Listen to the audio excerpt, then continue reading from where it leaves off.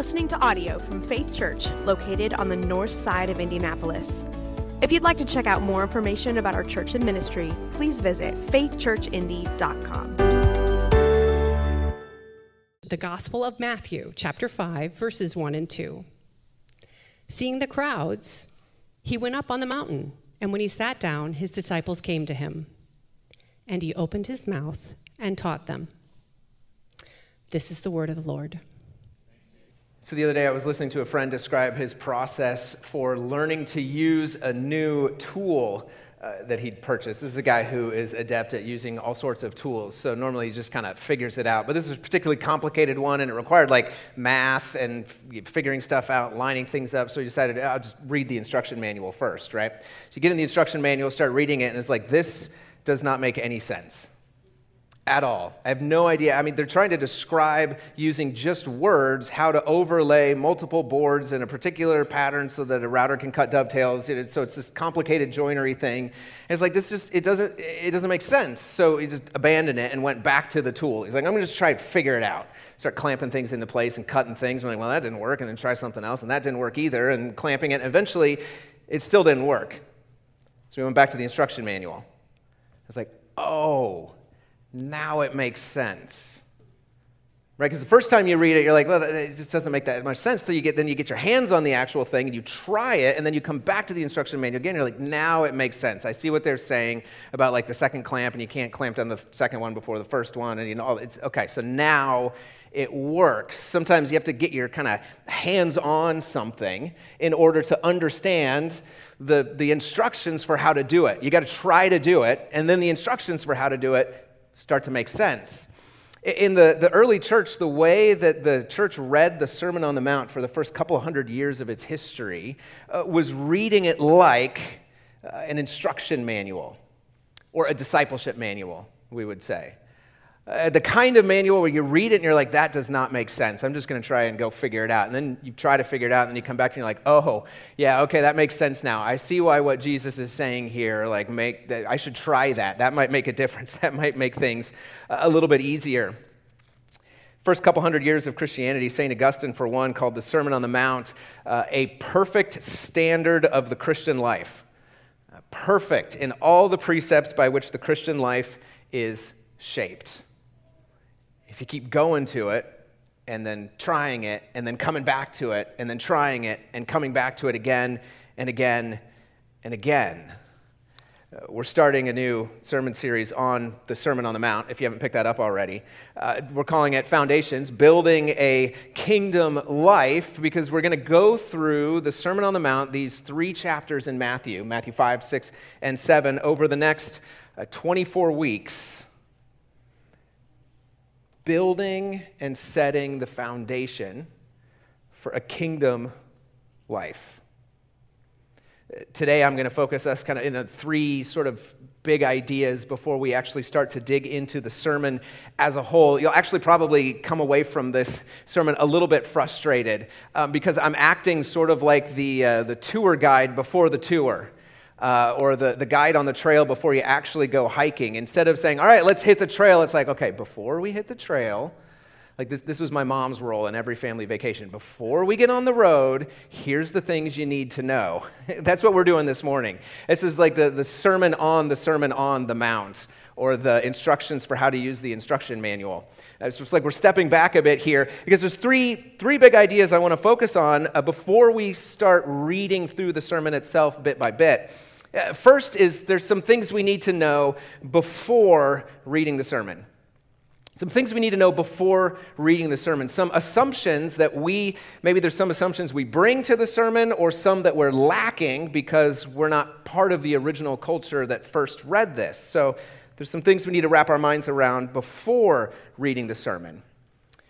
Second, of course, like any good hike or tour, there's some things you need to pay attention to while you're reading the sermon. Like a guide would tell you, and hey, when we get over this hill, you're going to look to the left and you'll see this. That's what we're going to do this morning is, all right, what do we need to pay attention to while we're reading this sermon? And lastly, okay, what do we need to try after you've read the thing? After you've gone to it and come back to it and come back to it again, what do you need to try in order to make what you're learning and reading, make sense, live in the world. So, before the sermon, what do we need to know? While we're reading it, what do we need to pay attention to? And after we read it, what do we need to try? What do we need to do with this? It's the Sermon on the Mount. So let's jump in. I'm going to start by tackling the whole big idea of what you need to know before reading the Sermon on the Mount. That's why we had like the world's shortest scripture reading this morning, of just the very beginning of it. Seeing the crowds, Jesus goes up to the mountain. When he sat down, his disciples came and he opened his mouth and taught them, saying... Before I explain that, if you've been around faith in the last couple of weeks, between Ash Wednesday and Easter, we've been reading, especially in the first few chapters of Matthew, Matthew's introduction to who Jesus is. Before we get to Jesus' actual ministry, what he said and taught and did himself, this is all the introduction to it. We've been reading the last couple of weeks, trying to find out, okay, what kind of a Messiah, what kind of a Son of God is this guy? What kind is he going to be? Where we left off in the reading before Easter had us just right up to the beginning of Jesus' ministry in chapter 4. And at this point in Matthew's telling of Jesus' story, after this sort of theological introduction to who Jesus is, he then tells us, okay, now he begins the ministry. And he starts the whole beginning of ministry with this big summary phrase, this summary verse in chapter 4, verse 17. From that time on, Jesus began to preach, saying, repent, for the kingdom of heaven is at hand. Jesus began to preach, and Matthew summarizes the entirety of Jesus' message in this one phrase, repent, for the kingdom of heaven is at hand.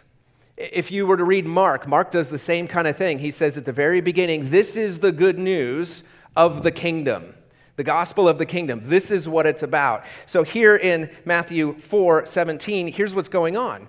The beginning of Jesus' ministry. This is what it's about. Repent. The kingdom of heaven is coming. The next paragraph, he calls some disciples. The paragraph after that, he starts to go throughout Galilee. He's teaching in the synagogues and proclaiming the gospel of the kingdom and healing every disease. And then Matthew kind of transitions us into chapter 5, into this big block of teaching that's 5, 6, and 7 is teaching, and then 8 and 9 is like an example of that teaching. And 9 ends with Matthew telling us Jesus was going around teaching and preaching the gospel of the kingdom.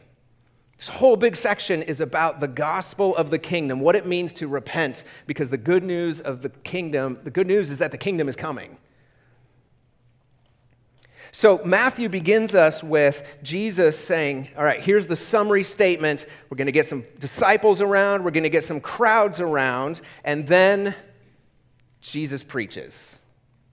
Where Matthew places the sermon in his narrative, he kind of steps us out of the storyline for a minute to say, if you're wondering what Jesus taught in all of verse 23 and 24 as he's going around everywhere and teaching and preaching and healing, this is kind of one big amalgamated sermon of what Jesus taught.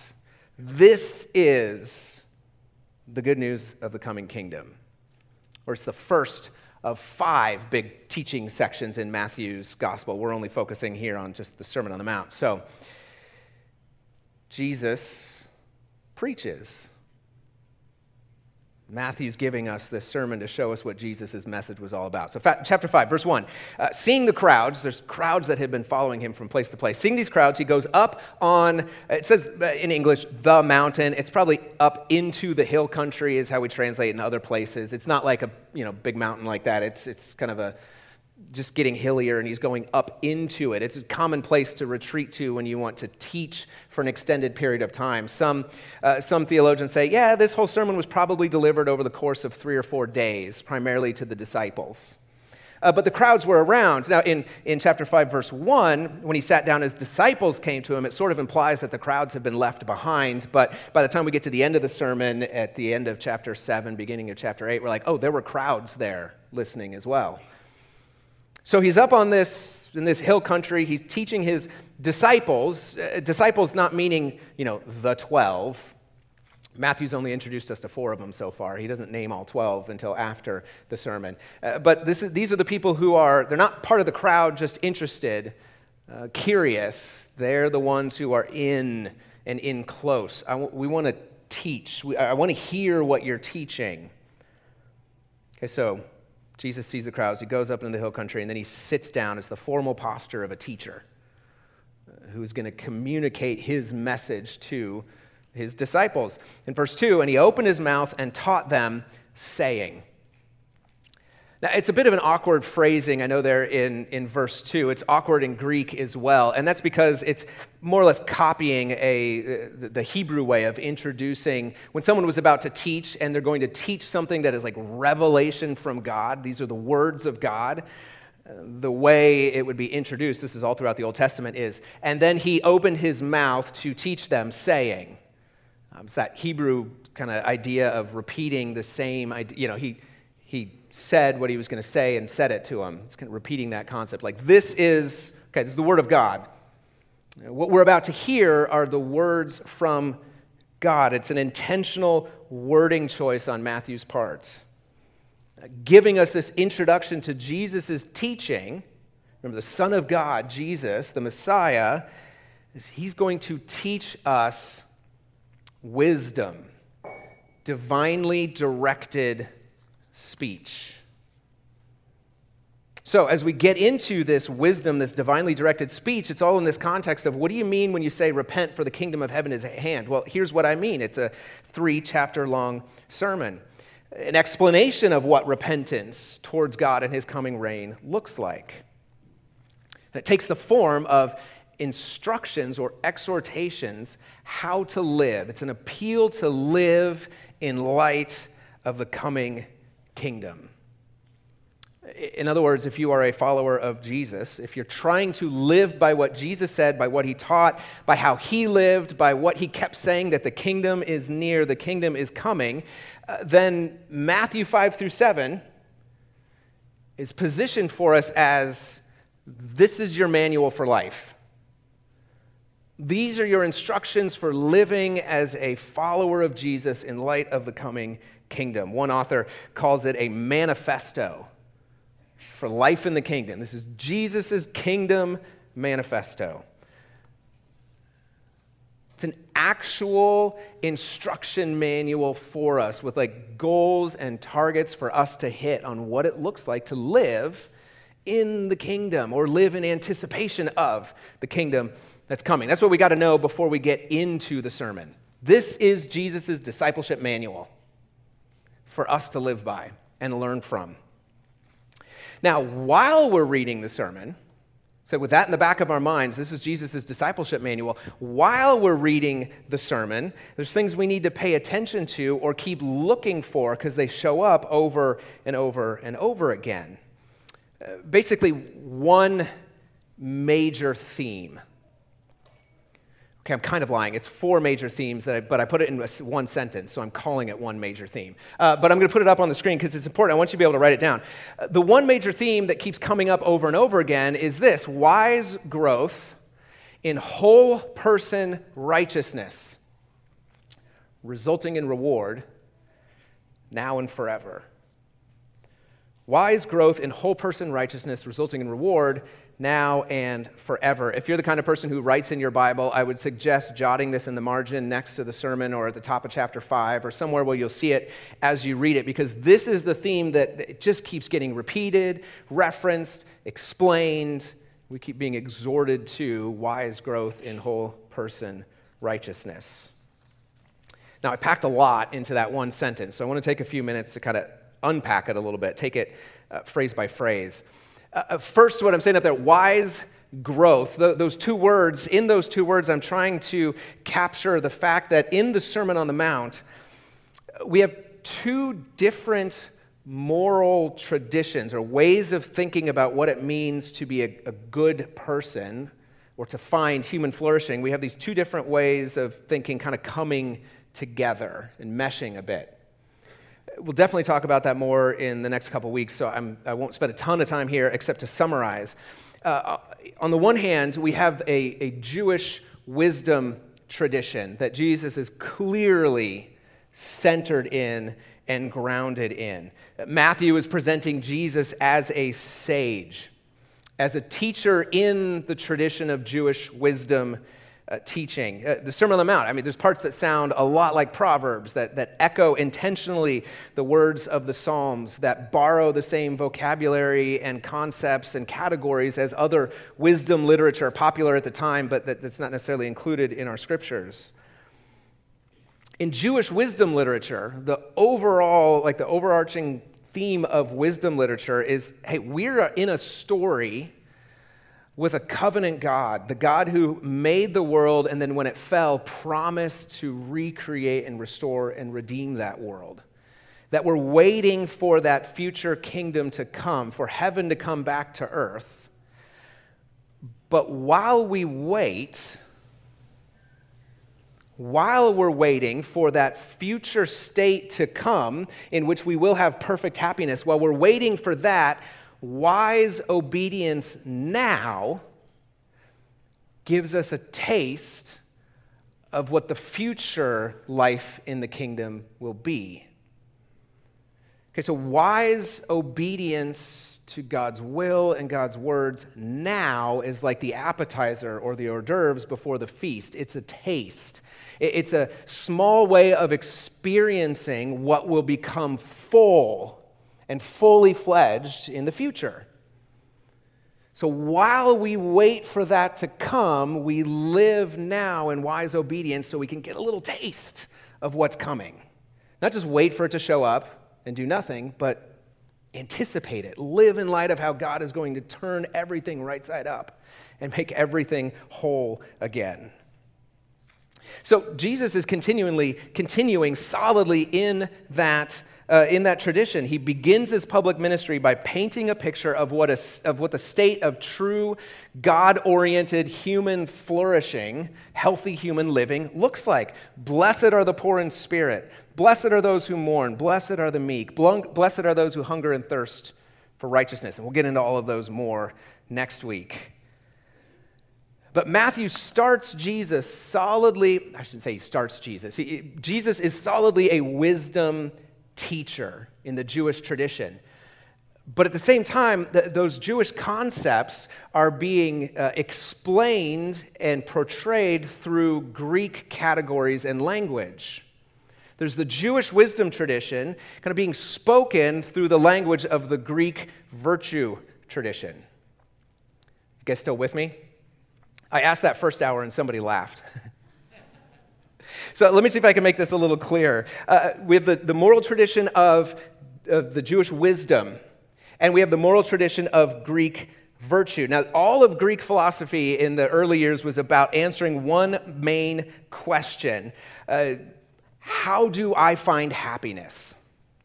Now, happiness didn't just mean how do I feel good about myself. The way we would translate the word now is probably closer to human flourishing. How do I find flourishing or blessedness or shalom or happiness, whatever word you want to use to describe it?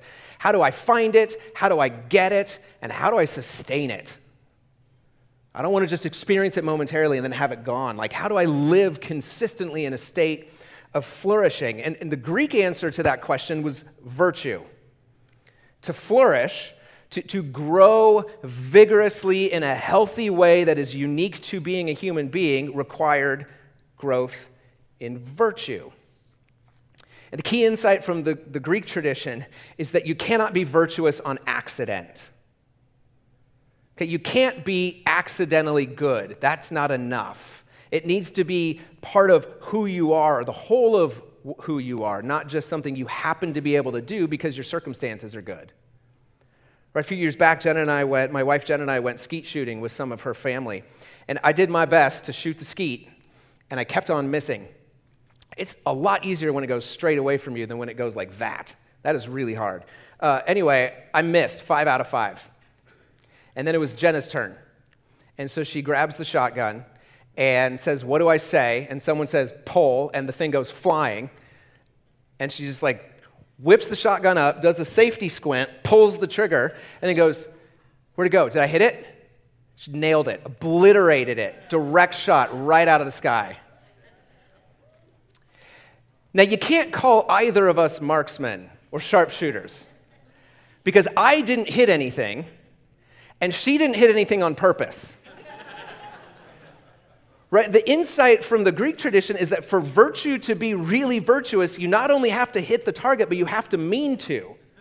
It has to come from skilled living, not just a accidental, like you happen to be pointing your shotgun in the right direction. Now I'm going to stop this metaphor because it's getting a little too projectile-y.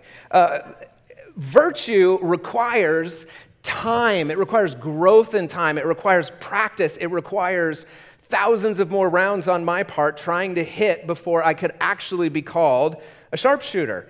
Same for anyone else who tries to pick up a skill. The skill of wise living works the same way. It takes time to develop and grow. And ideally, if you had some sort of sage or a wise leader who lived it out themselves and could show you what it looked like, that's a huge help. Because then you know what you're aiming at. You know what kind of life you're trying to grow in. Now, in the Sermon on the Mount, we find both the Jewish wisdom tradition that human flourishing, who we are supposed to be, is only found when it is centered on God. We find that explained using the vocabulary and the context, the concepts from the Greco-Roman virtue tradition. And the biggest overlap between the two is this same commitment to whole person virtue. Or we would say whole person righteousness. It requires all of you. Throughout the sermon, we find statements like, "Blessed are the pure in heart," or "Beware of practicing your righteousness before others to be seen by them." It's wrong motivation. Or "Don't act like the hypocrites."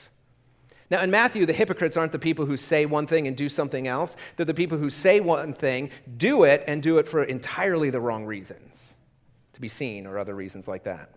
So don't be like the hypocrites. And we get statements like, "You must be perfect, as your heavenly Father is perfect." I mean, all of these and more, the sermon is just rife with it. They all point us towards this emphasis on whole person righteousness. Our righteousness cannot be accidental or circumstantial. It has to come from a heart-deep, whole-person dedication to Jesus' teachings and to following his way of life. In fact, most scholars point out that when you get to the ideas of holiness and perfection in the Sermon on the Mount, especially Matthew 5:48, "You therefore must be perfect as your heavenly Father is perfect." You need to think of perfections in terms of singular devotion or wholehearted orientation towards God. It's not about moral perfection of never doing anything wrong. It's about being wholly oriented towards God, and every time you come off of that path, coming back to it. That's what it means. Be wholly oriented around God, even as God your Father is wholly oriented around himself. There's so much more in that verse. I can't wait to unpack it with you all in the future. Mark your calendars for July 17th. That's when we're hitting that verse. So this sermon, this point of whole person righteousness, this is about living out the will of God and the words of God in our daily lives, bringing our internal motivations and our external actions both into alignment with the reality that the kingdom is coming, that heaven is forcing its way back into earth, that the kingdom of God is coming in Jesus and will ultimately one day fully, finally come. When we live this way, we find ourselves then in the state which is most conducive to flourishing as a human being, as God uniquely intended us to be. This is like planting your spring tomatoes in garden soil that is rich, that is full of nutrients, that is well drained. That's where we find ourselves rather than the hard-packed clay that doesn't grow anything. When we live this whole person righteousness, we find ourselves in this context where flourishing happens the way God intended. Are you with me? Now, we could stop right there and we wouldn't be wrong. The sermon is about wise growth and whole person righteousness. And the second half of that sentence is we feel a little weird about it. It's a little difficult to wrap our minds around. What do you mean by resulting in reward? Like you're going to get a reward for living correctly? And the answer is yes. In the Jewish wisdom tradition, the righteous person expects a reward for righteous living. Not like a mercenary, not like I'll do this thing and get a paycheck, but a reward that is the natural outgrowth, it's intrinsic to the activity itself. It's a reward or a wage, sometimes it's used, or a treasure that is appropriate to how you're growing. It's the natural outworking of God's justice and God's design. You could think of it like an athlete. If an athlete wants to set a personal best, or they want to lift more, they want to run faster, they want to jump higher, whatever. If you saw an athlete who lifted weights regularly, and they did their interval training, and they stuck to a healthy diet, and they stayed on their sleep regimen, you wouldn't look at them and go, well, yeah, but you're doing all those things for like self-interested reasons, right? I mean, you're only working out because you want to get better at what you do. Then you look at me and say, well, that obviously makes sense because the goal isn't to do the workout. The goal is when you do all of that, you become better able to flourish as an athlete. You're better able to perform, to do what you're trying to do in a competition environment. It's the same with a baker, a home baker who practices recipe after recipe after recipe, or practices the same one multiple times to the point where they don't need the recipe anymore. The point isn't to follow the recipe. The point is to bake bread. And if you get to the point where you don't need the recipe, that's good. That's the reward for doing the hard work of paying attention to the recipe. You can think about it in the same way with our English classes. We don't provide English classes so that we can teach people English. We provide English classes for people that God wants to flourish in this community, and they need to know English to do it. So we teach English, but it's not about teaching English. It's about flourishing where they are and being able to grow as God intended. Right? It's the same emphasis in the sermon. Okay, it's not wrong to commit to the hard work of whole person righteousness because you want the reward, because the reward is communion with God and flourishing in a relationship with Him. Like that's what we're made for. That's what we're designed for, and wise growth and whole person righteousness is the way we begin to taste that now before we get to fully experience it one day in the future when the kingdom of heaven comes back to earth. Jesus is saying, look, if you want to start to taste the happiness you're made for, this is what to do. This is how to live. A huge part of the exhortation to righteousness in the sermon is an appeal to self-interest. Saying, do you want to be happy? This is how you do that. Do you want your life to flourish? This is how you do it.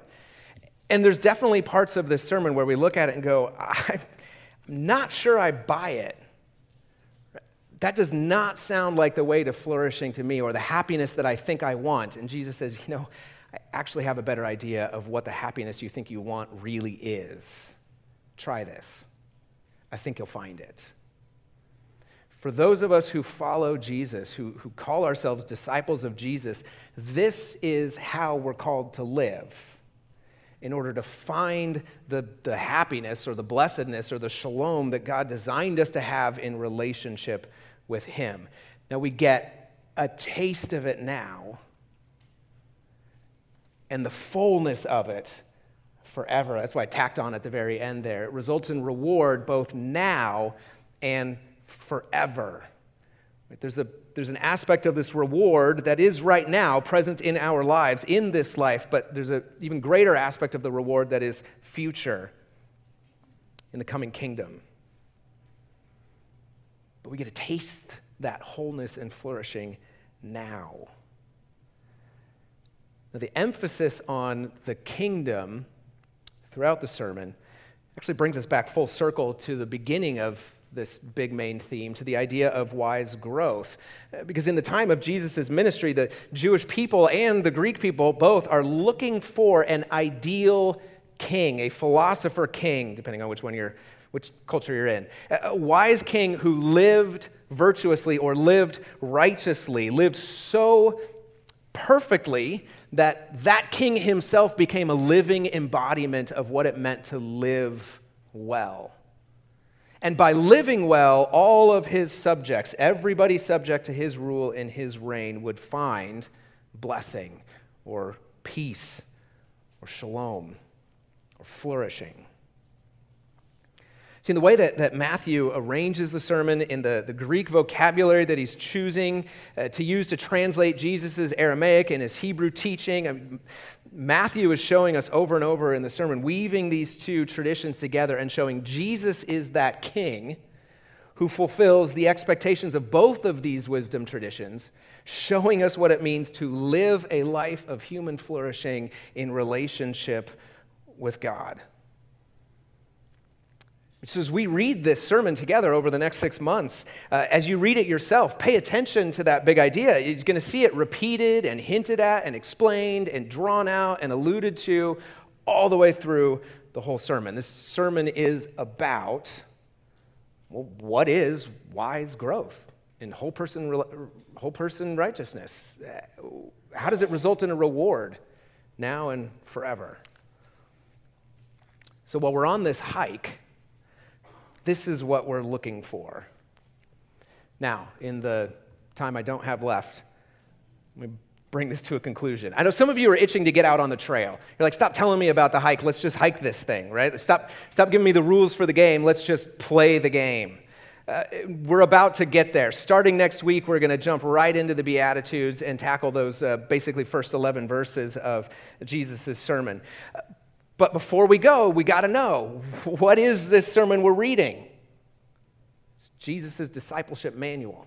It's his manifesto for kingdom living. It's got ideals in it that we may never hit, but that's the direction we're going. We're going to keep aiming in that direction.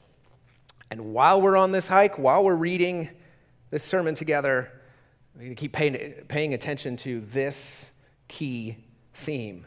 Is wise growth and whole person righteousness. This is what Jesus is calling to because it results in reward now and forever as we get to taste the flourishing he has for us.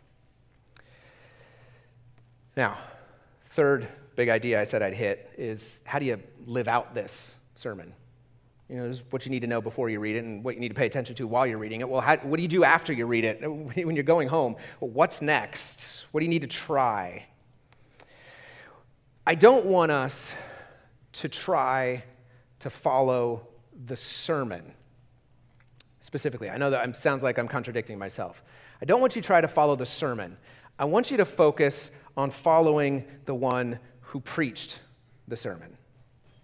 You know, Augustine called this a perfect standard for the Christian life. It is also the perfect model of Christ's life.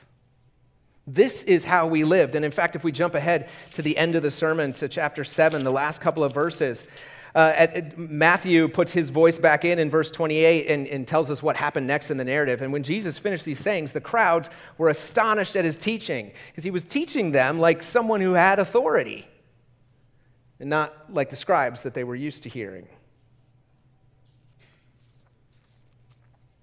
They were absolutely floored by Jesus' call to live a wise life of whole person righteousness.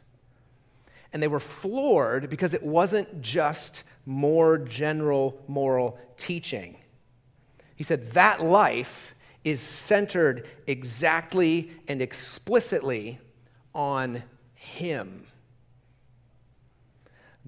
The life of wise growth in whole person righteousness is centered on Jesus. This is a brand new thought in the history of both of these traditions. Because in this sermon, Jesus is calling us to whole person discipleship. And that's a tough call. That is a tough call. Especially as we can start reading this thing and we're reading about stuff that we really enjoy, like judging others. we're going to read some of these things and go, oh my God, what is he asking me to do here? No, that is not how you find happiness. Okay, Jesus, I'll give you 90%, but I want to keep back a little bit for myself. Or maybe 95%, but this part is me. And Jesus is saying, no, you need to be wholly oriented toward God. All of you, not just part of you. Now, nobody has the right to tell you that you need to be wholly focused, oriented to, and built on themselves, that person. No one has the right to tell you to wholly orient your life on him unless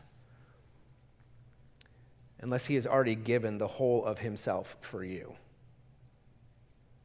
Jesus is not calling us to give any more of ourselves than he gave first on our behalf. You know the rest of the story. You know that this is just the first of 5 teachings. This is just the first of 5 big blocks of examples, and all of it points ultimately and leads directly to the cross, where Jesus says, you want to know what whole person, all of life, orientation towards God looks like? This is it. And because he gave the whole of himself, he can ask the whole of ourselves from us. So, read this sermon. Follow the one who preached it. Try to live by what he says, by watching what he did. Come back to it again and again and again. And as we do, we'll start to experience a little bit more the human flourishing that God designed us to experience in relationship with him. Oh, just a taste of it now. But it is so full already. What must not the fullness really be when we are finally and fully in communion with him? Pray with me.